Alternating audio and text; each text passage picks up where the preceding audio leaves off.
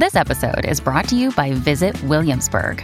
In Williamsburg, Virginia, there's never too much of a good thing. Whether you're a foodie, a golfer, a history buff, a shopaholic, an outdoor enthusiast, or a thrill seeker, you'll find what you came for here and more.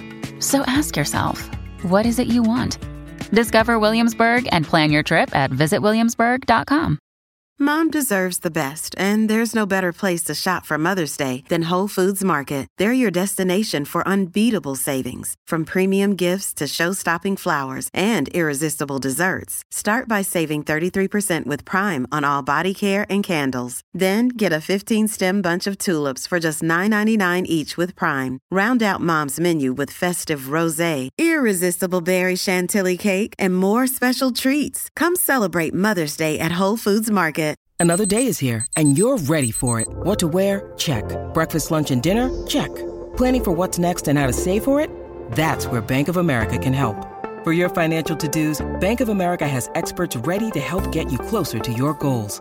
Get started at one of our local financial centers or 24/7 in our mobile banking app. Find a location near you at bankofamerica.com/talktous. What would you like the power to do?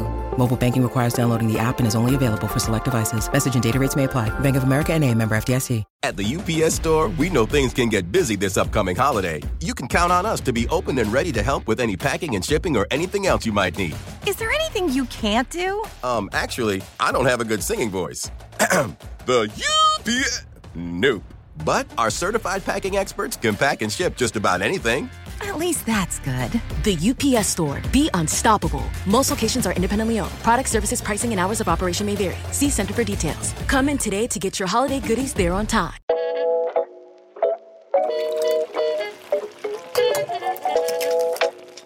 Rukmini Iyer here. Hello and welcome to this bonus cook-along episode from the BBC Good Food Podcast. In this week's podcast, I talked about my favourite dish, and here I'm going to give you my mother's recipe for cashew nut pulao rice. Don't forget, you can pause this episode at any time if you want to cook along with me. Once you've eaten this pulao, you're going to be hard-pressed to go back to ordinary white rice. Using the microwave rice method as we do at home ensures that you get lovely separate grains of rice and perfectly crisp, buttery spiced cashews. If you don't have a microwave, I'll give you a method for making this rice the traditional way in a pan at the end.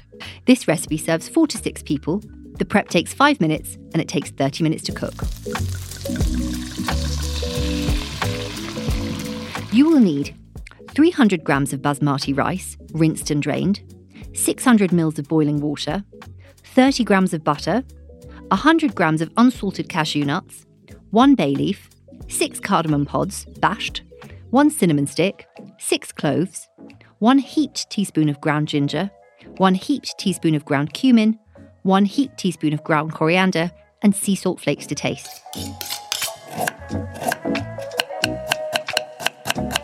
Find a lidded dish that will fit in your microwave or use a large Pyrex bowl on which a plate will sit snugly as a lid. Tip the rice and boiling water into the bowl, stir, cover, then microwave on medium for 12 minutes and then leave to stand for 10 minutes. If your microwave has settings like 1000 watts, then use 800, or if it's 900, then use 700. Once the rice is cooked and finished standing, heat the butter in a large saucepan over a medium-low heat. When it starts foaming, add the bay leaf, cardamom pods, cinnamon stick, cloves and cashews. Stir-fry gently for 5 to 6 minutes until the cashews are evenly golden brown. It's going to smell amazing at this point. Spoon the rice into the hot butter and gently stir it over a low heat until it's coated in the butter. It's best if you use a spoon with a flat edge because if you use a round wooden spoon, you might mash some of the rice. Add the ground spices and a big pinch of sea salt and stir-fry for another 2 to 3 minutes. Taste and adjust the salt as needed. I like quite a bit, so I haven't given you an exact quantity. Serve it hot with any curry or by itself. If you don't have a microwave, you can do this the traditional way. Take a pan, do the bit with the butter, whole spices and cashews, then add 300 grams of raw basmati rice and stir-fry it with the ground spices and a pinch of salt for 2 to 3 minutes. Add 600 ml of water, bring it to the boil, then lower the heat to the absolute minimum and cover it with a tight-fitting lid. Let it cook for 15 minutes without taking the lid off. It's really important not to take the lid off because it's going to spoil the cooking process. First thing I learned when I cooked rice. Once the rice is cooked, now this is a Gordon Ramsay tip, once the rice is cooked, spread the rice over a couple of plates and it'll help it dry out a little bit. Taste for salt, adjust if needed, and serve hot. Thank you for listening to this bonus cook-along episode. For more recipes, visit bbcgoodfood.com.